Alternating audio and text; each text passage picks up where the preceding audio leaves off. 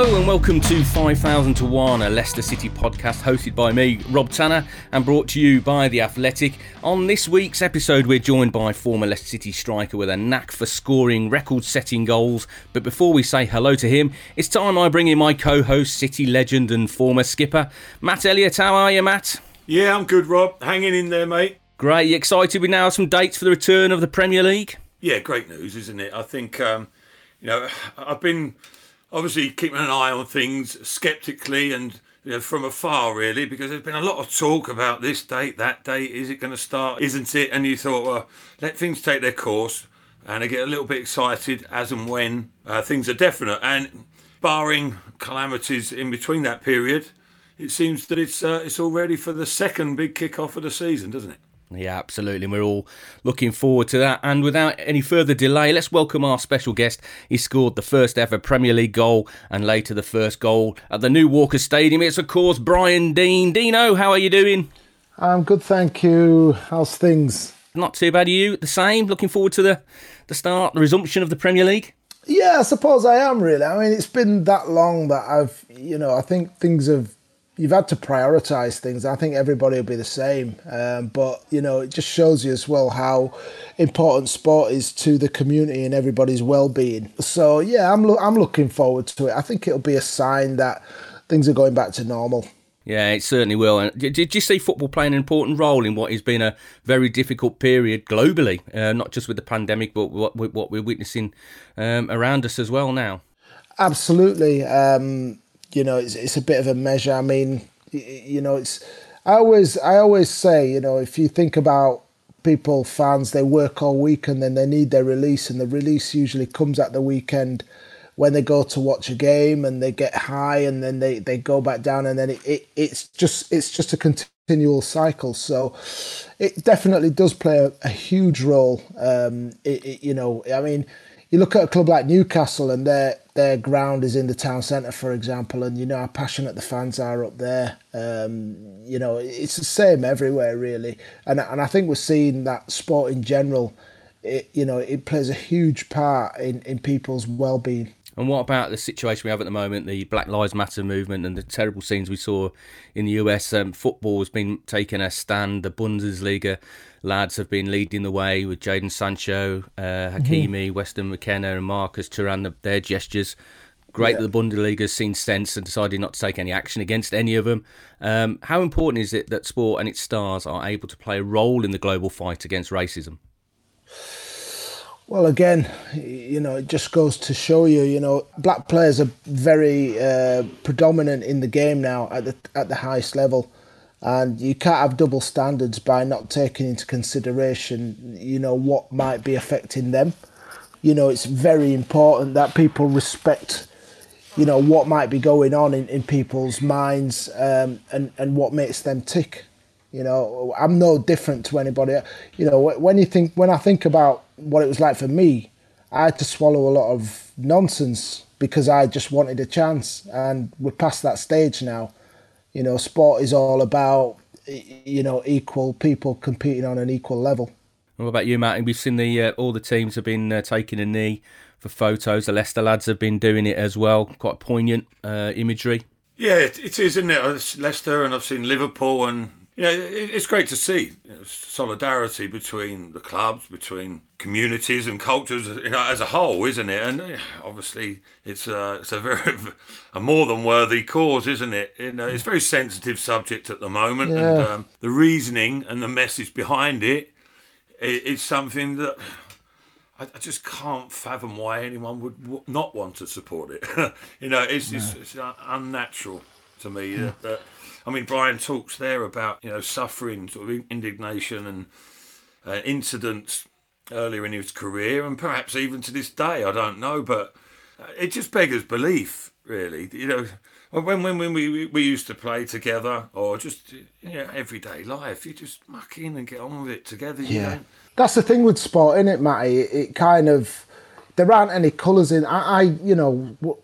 Obviously. There was a transitional period about what I'm talking about when I was younger, but there's never any colour in the changing rooms. And, We take jokes. We know, how far to go. Either way, by the way, I'm not just saying. I was going to say that there's interaction between the boys, isn't there? Yeah, absolutely. It's accepting of what we are or what we're not. Yeah. But it doesn't matter. It's not a problem. And like you say, there's a little bit of Mickey taking, a little bit of teasing, both ways, like you say. But it's unbelievable that it's an issue, full stop. Yeah, absolutely.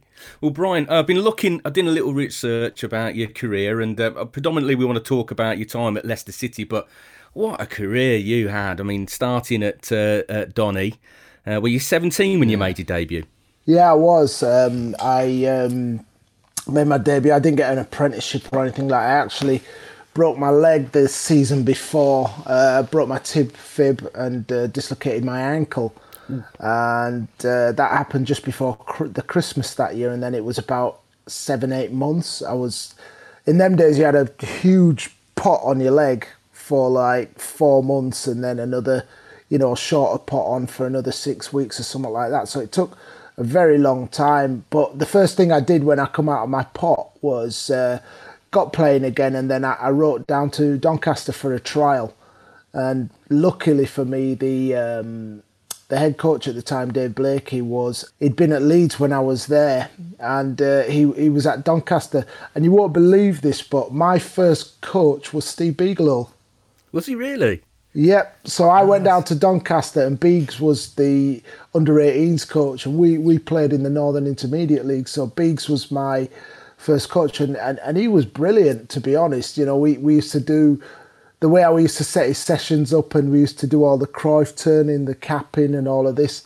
And it was, it was back in them days, were highly technical sessions, and just his kind of, the way how he got all the players together was brilliant.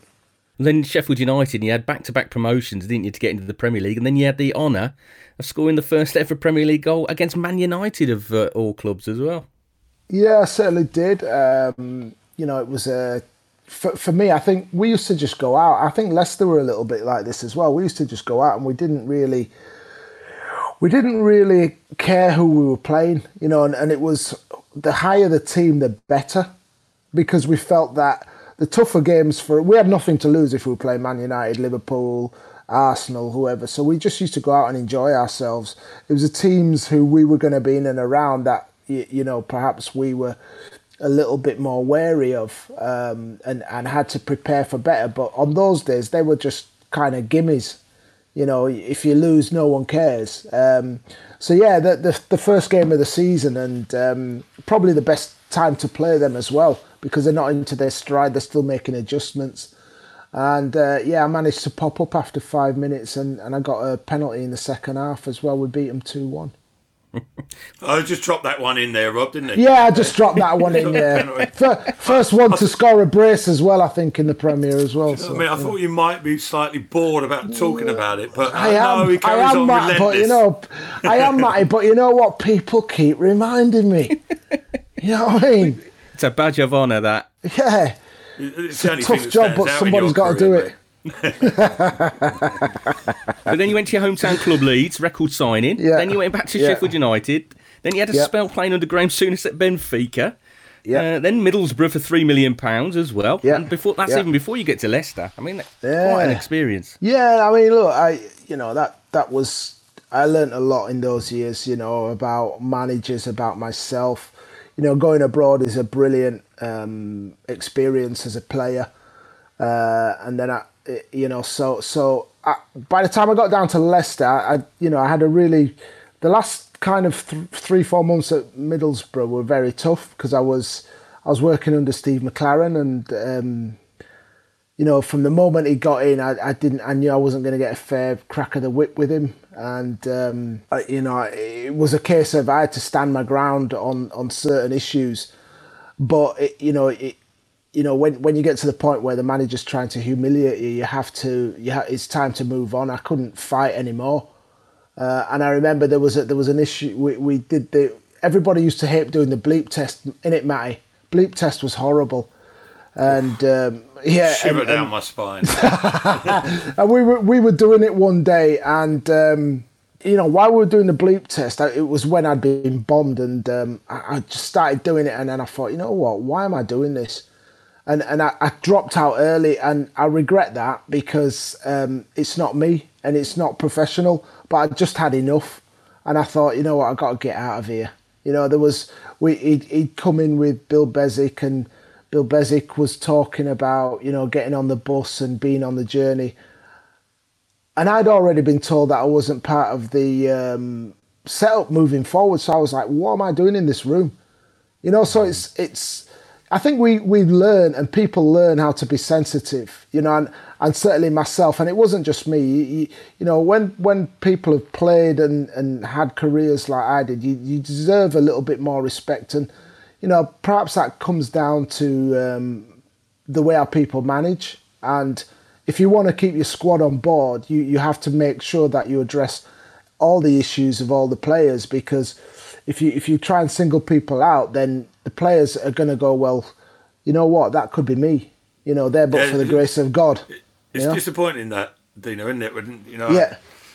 I experienced it to a lesser extent at the latter end of my career, but I take it as like they don't want the confrontation. They haven't got the sort of balls, personality to deal with it. And, if they come and explain things to the likes of yourself in that situation, you go, okay. But rather than, like you say, semi-ridiculing you, on bordering embarrassing you, training with the kids and all that business, totally unnecessary, and it backfires on them as well, doesn't it? Yeah, but, exactly. I never really spoke to you about it. How was it out in Benfica then? Generally, and the atmosphere, and also under Graham Souness. Were you there when he put the flag in the pitch at half time?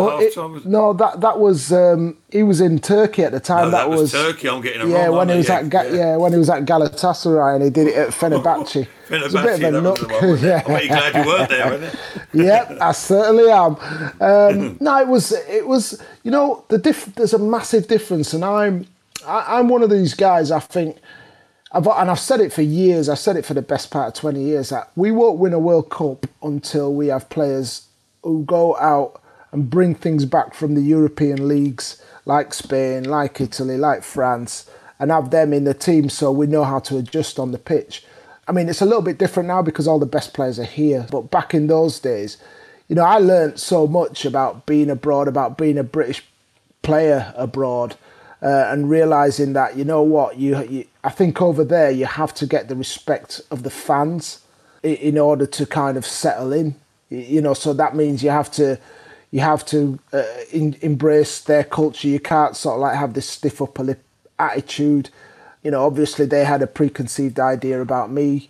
It took a little while for me to settle in with the players, but once I did, it was brilliant. I mean, I've got, one of my best friends is centre back. I played with Paulo Madeira, played with Nuno Gomes, who's of course you all know is one of Portugal's all-time top scorers, and he played for the national team, played for Benfica, Fiorentina, came over here and played for Blackburn. Yeah, played against him pre-season friendly. Something like that. How did that partnership go? Yeah, it was good. The best thing about that was that Nuno was prolific, and Benfica's one of them places, it's like Real Madrid, Barcelona. If you haven't scored after half an hour, all the white handkerchiefs come out, and, we used to play in front of like 50, 60,000 at home, so a lot of the teams used to play deep, so they'd sort of like play very compact and very deep, and they were hard to break down.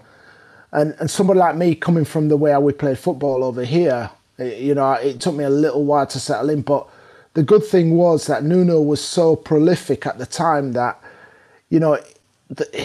it opened up spaces for me. So once I scored, it kind of obviously the partnership worked because, I set him up, but he also, the space that he made gave me the opportunity to find my own feet in games as well.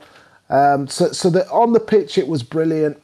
Off the pitch, absolutely fantastic. I was living in a place called Cascais, which is the next little town to Estoril, which is kind of upmarket, just outside Lisbon by the sea, and it was a great place to be for my time there. I actually wanted to go to Spain from Portugal, but The problem I had was that we had a lot of financial issues at the club, and when Middlesbrough came in, I'd got quite sick of it, and I decided I wanted to come back home and just settle back down over here. But yeah, no, overall, fantastic experience. It was like being on holiday.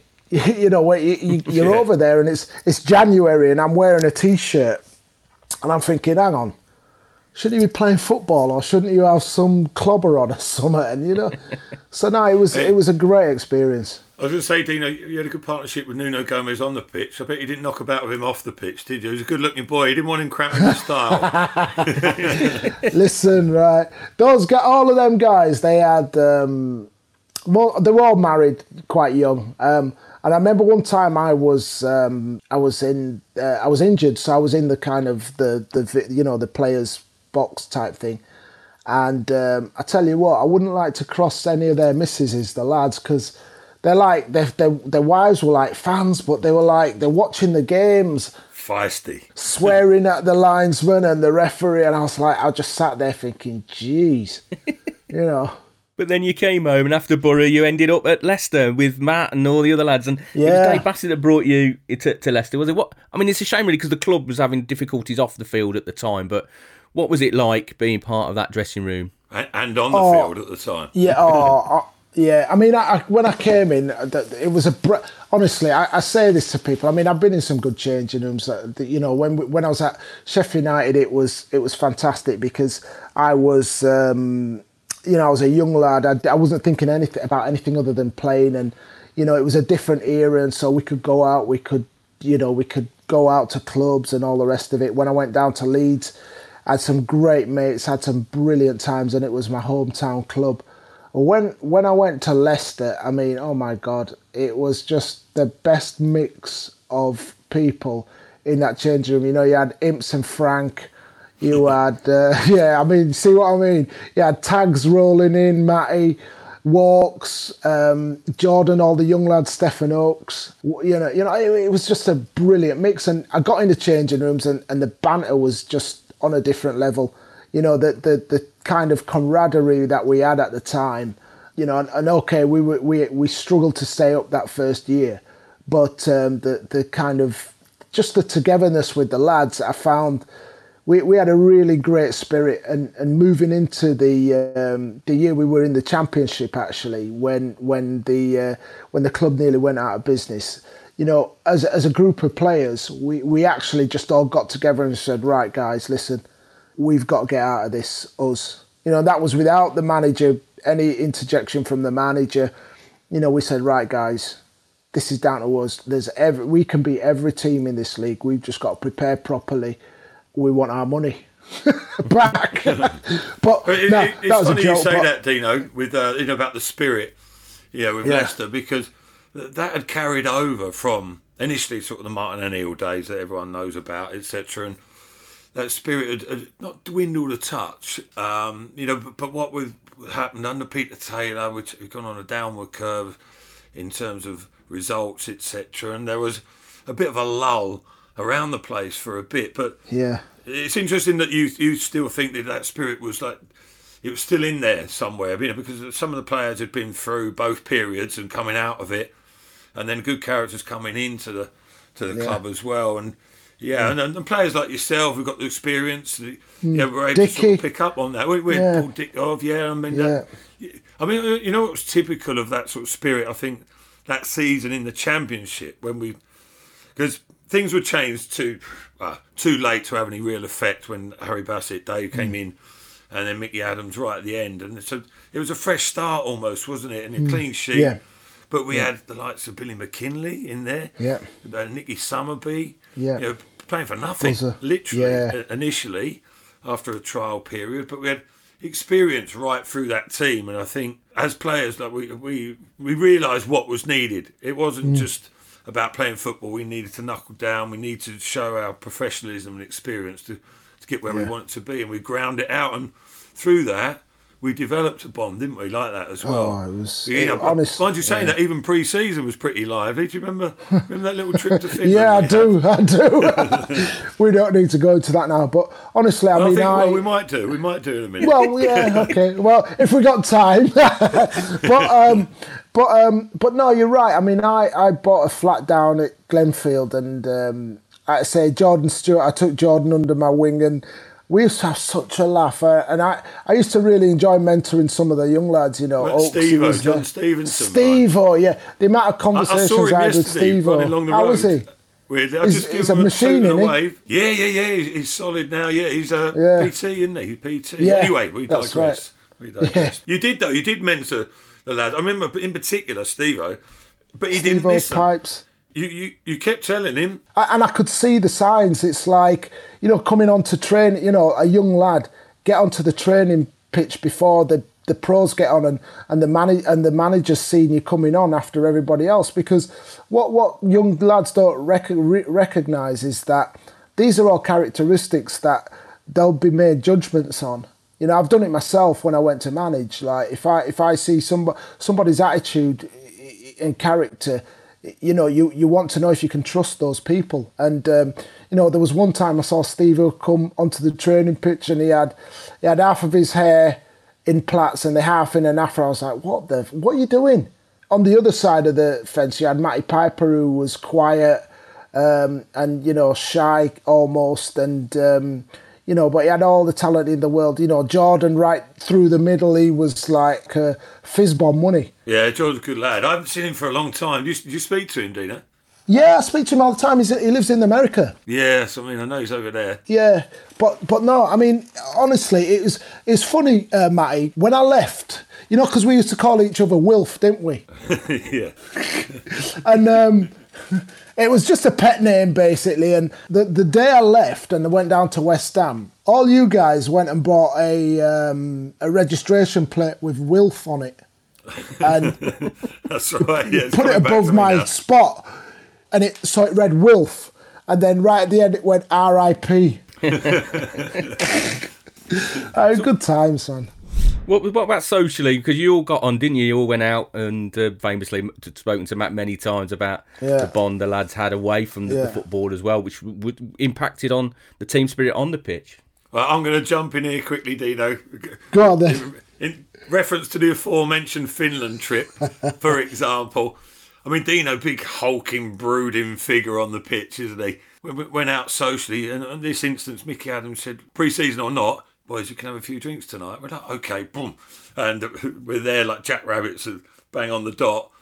And we're all having a few drinks. And then I said to Brian, what are you having? He said, 6'4", well, you're 15 stone of muscle. You're quite high-pitched voice at the time. It's gone a bit, like me, it's gone a bit deeper these days. I'll have a white wine spritzer, please, lads. We're like, what? What's going on there? Lightweight. And then remember you had this drinking game where you can't point and you've got to elbow instead of point. When you make an accusation, you've got to drink with the right hand, you've got to tap it twice, and you can't swear. All these different stipulations. And Brian and Les Ferdinand, it was, being the elder statesman, they were too cool for that. And they're on the outside, on the periphery, and it was all kicking off in the drinks area. And in the end, we enticed Brian to get involved. And within a minute or 30 seconds, he'd sworn twice, pointed twice, and drunk with his left hand 3 times. So there was a penalty involved. And about half an hour later, he got carried off to his room. That was the end of him. Good night. I always remember that shirt you had, Dean. It was like a yellowy orange, and it had turned, by the time you got dragged off, it had turned a browny green through a combination of saliva and sweat. I had some rascal gear, didn't I? You know what I mean? Yeah, it was too scared to rip you for it, but until we had a couple of drinks. So how did your time at Leicester come to an end then, Brian? I mean, you had some great success with the promotion. Yeah, so basically what happened was we got to the end of the season, and obviously there was, you know, the manager decided he was going to make wholesale changes. He brought in a lot of players, I think a lot of them on frees and so on, and he said to me, you know, look, I can't promise you any game time. I was gutted because I didn't, I'd settled in the area. I loved my time down there, and I was trying to hold on, and it got to the point where, my time on the bench was even being marginalised. This is after we've gone back up. And, I remember that the last game I played was away at Chelsea, and it was when Roman Abramovich, just after Abramovich had bought Chelsea. And I remember I came on as a sub, and, in that game. And I wasn't sulking, but, it affects your confidence as a forward if you're getting 10 minutes here, 15 minutes there. That time of my career, by the time I'm coming on, I'm like, you need time to adjust to the game and so on. And I remember I missed a really good opportunity. One of those things where it was a ball that came across, and I've headed it over, and I just thought, if all I'm going to get is a little snippet of a chance, and then, I've got no chance to put it right, this ain't good for my mental health. So I think what happened then was there was a couple of clubs came in for me. One of them was West Ham.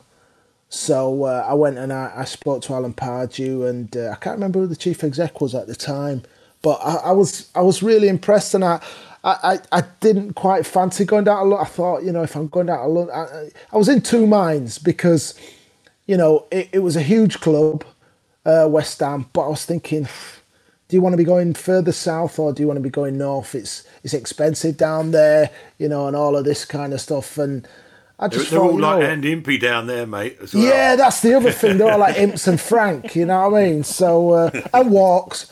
But no, you know what? In the end, I went down, and it was fine. It was turned out to be a good move for me. I got a new lease of life. I was playing with Jermaine Defoe and Michael Carrick, and some of these, Thomas Repka, some really, really good players. So.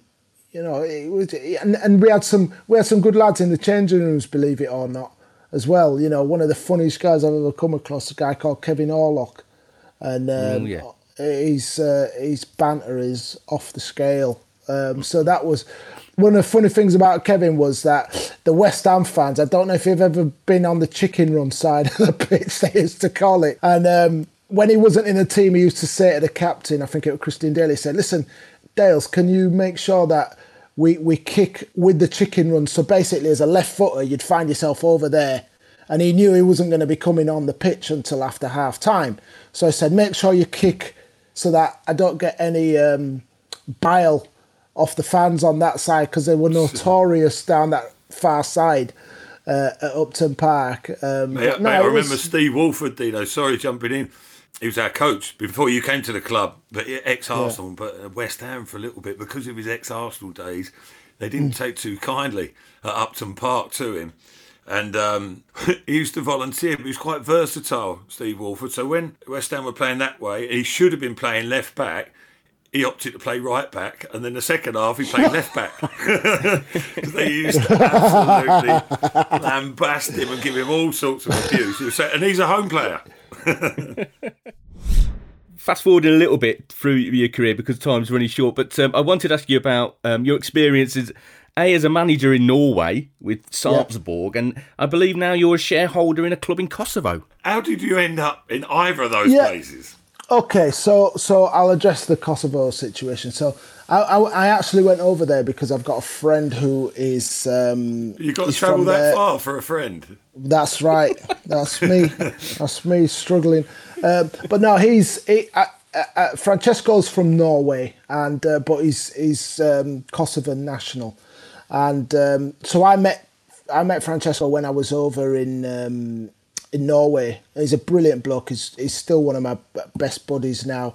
And basically, because it's a young country, in many ways, there are opportunities business-wise and so on. So what me and him have done is actually we were just facilitating businesses going down there. One of the sets of people we took down is a big company in Norway, and they're involved in renewable energy.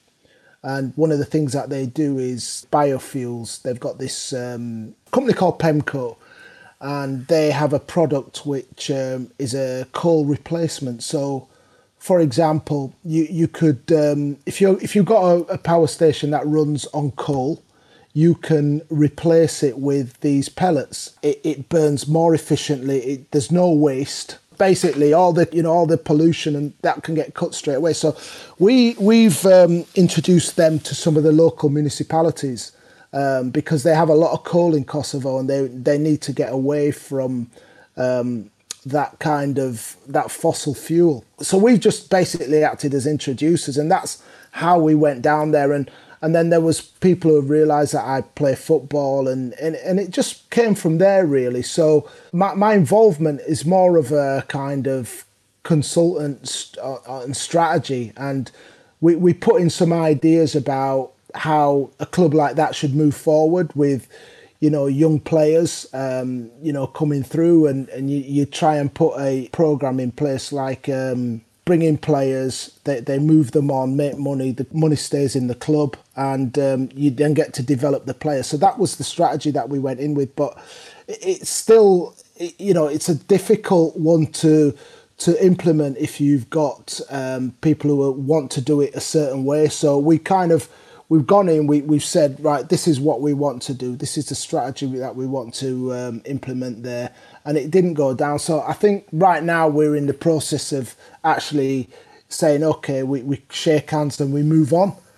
So that's how I've ended up down in Kosovo. There's, a couple of other bits, but the main thing was non-football related, to be honest. I mean, it is an exciting situation, but at the end of the day, my football knowledge is everything that I know about English football. Coming back now further into where I went back to Norway, I when I came out of football, when I actually retired, I was 38 and I thought, right, I've had enough. I'm quite happy with my lot. But it's funny because football kind of grabs you back in pretty quickly, and I decided I did my badges. I ended up in Norway, and it was at a club where they'd been relegated from the top division. They got promoted, and then they changed the coach when they got promoted because they needed to go in a different direction. They wanted to be more professional. They wanted to, they wanted to change the kind of mentality within the club. So I managed to get an interview for that job, and it was great because, I used everything that I gained as a player and working under certain managers.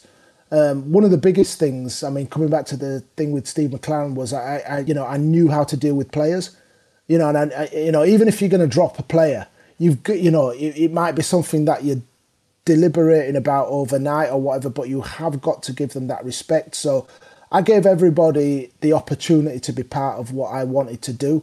And Matty, don't you, that if you've got a manager who, respects you, but not only you, but everybody in the team, everybody will play. As long as you're honest, then the players will play for you. You've got to be the alpha in the, so I took no nonsense, and there's a little bit of psychology as well. There were times where, and I learned a lot from Dave Bassett, my first spell with Dave at Sheffield United, where there'd be times where we'd win games and we'd win it easily. And of course, at that point, everybody's buoyant. And then he'd come in next day and he'd go, right, I'm not happy. And he'd be like, oh. So that kept you on a balance. And then there were times where we'd lost the game and been crap. And then you'd be thinking, oh, God, we're going to get it when the gaffer comes in. And he'd be totally calm. So it was a real good balance. And these are all these are man management tactics that it's not only in football, it's whatever industry you're in that you can implement. For me, football management was all about creating the right environment for people to thrive in. And that means, simple things like, it's like a time when I was at Leeds and Howard Wilkinson was just about to get sacked, and there were about 9 players in the treatment room, and George Graham took over, and what he did was he says, right, if you're injured, you're in at 8:30 and you go home at 5. And within about 2-3 weeks, everybody was back on the training pitch. So that's one way of doing it. But the other way of doing it is that causes its own problems, though, Dino, doesn't it? Because people are less keen to be in the treatment room, which is fine, but sometimes they get out of there before they should. Yeah, they do. So yeah, and you're right, Matty, but it's about, the thing with George was he knew, because the psychology of it was, he was testing people's character. And what he was saying was, okay, we know some... Because when George came to Leeds, I was actually... I'd torn my groin muscle. So I was out. I couldn't play anyway. So for me, I was just like, okay, it doesn't affect me. But there were a few people with a couple of little niggles here and there. And he'd obviously was looking at people's character and thinking, I know what you mean, okay. Yeah, so that's one way of doing it. The other way of doing it is making sure that it's a really good atmosphere and environment to be involved in. And that comes back to Leicester, where, everybody wanted to be in, everybody wanted to train. I mean, don't get me wrong, sometimes the kind of the physio area was a bit of a meeting point for people, and it'd be, and that can be a problem as well. But look, I was just using every tool that I'd learned over 21 years playing and playing under certain managers. So it was it was a great time, managing. It's very lonely, when you lose, you feel like you're the worst person in the world. When you win, you get about a two-hour window to enjoy it, and then you've got to start thinking about the next game and how's he doing and what's my squad look like, what do they look like.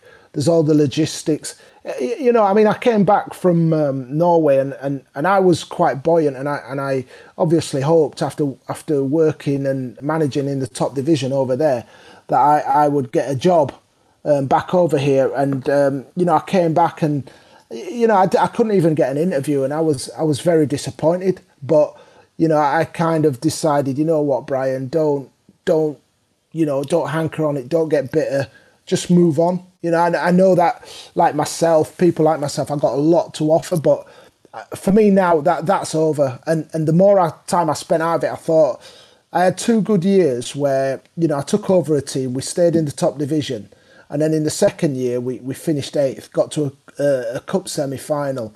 And I thought, you know what, it's been brilliant, but unless you go somewhere and you've got good resources, and because I'm older as well, I have to have this. I'm not just going to go somewhere because I want to be a football manager. I'm 52, and I've kind of got to the point where I don't want to conquer the world anymore. I'm here, just like Matty, with experiences. We're here to be tapped into for advice, for mentoring, for whatever you want to call it. Looking back on what we've done, but I'm not gonna chase those opportunities, because the thing is, in football, there's a lot of frauds.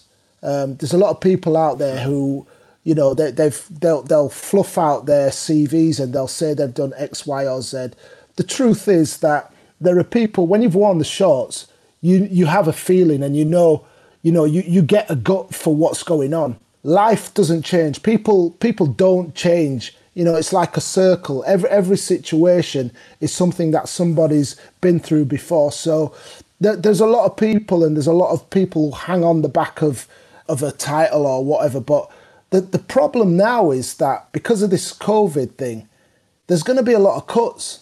And, all of those areas where there was a lot of fat and excess and all the rest of it, clubs are going to have to cut down, and they're going to have to decide, what do we need? Who's going to have to do a little bit more? You can't have an assistant having an assistant and then he's got an assistant. All of those things are going to have to, be cut down now, and people are going to have to show their worth. Brian, thank you so much for spending time with us. I'm sorry we kept you over, but thank you very much for joining us on 5,000 to 1. Matt, Thank you again for your contribution. Love listening to your stories every week. Good to speak to Dino. About time we caught up. Yeah, absolutely. I'll see you down at the stadium soon. Oh, Brian Dean for mayor, mate. That's the way forward. We'll start a campaign for you. Thank you very much for listening to 5,000 to 1.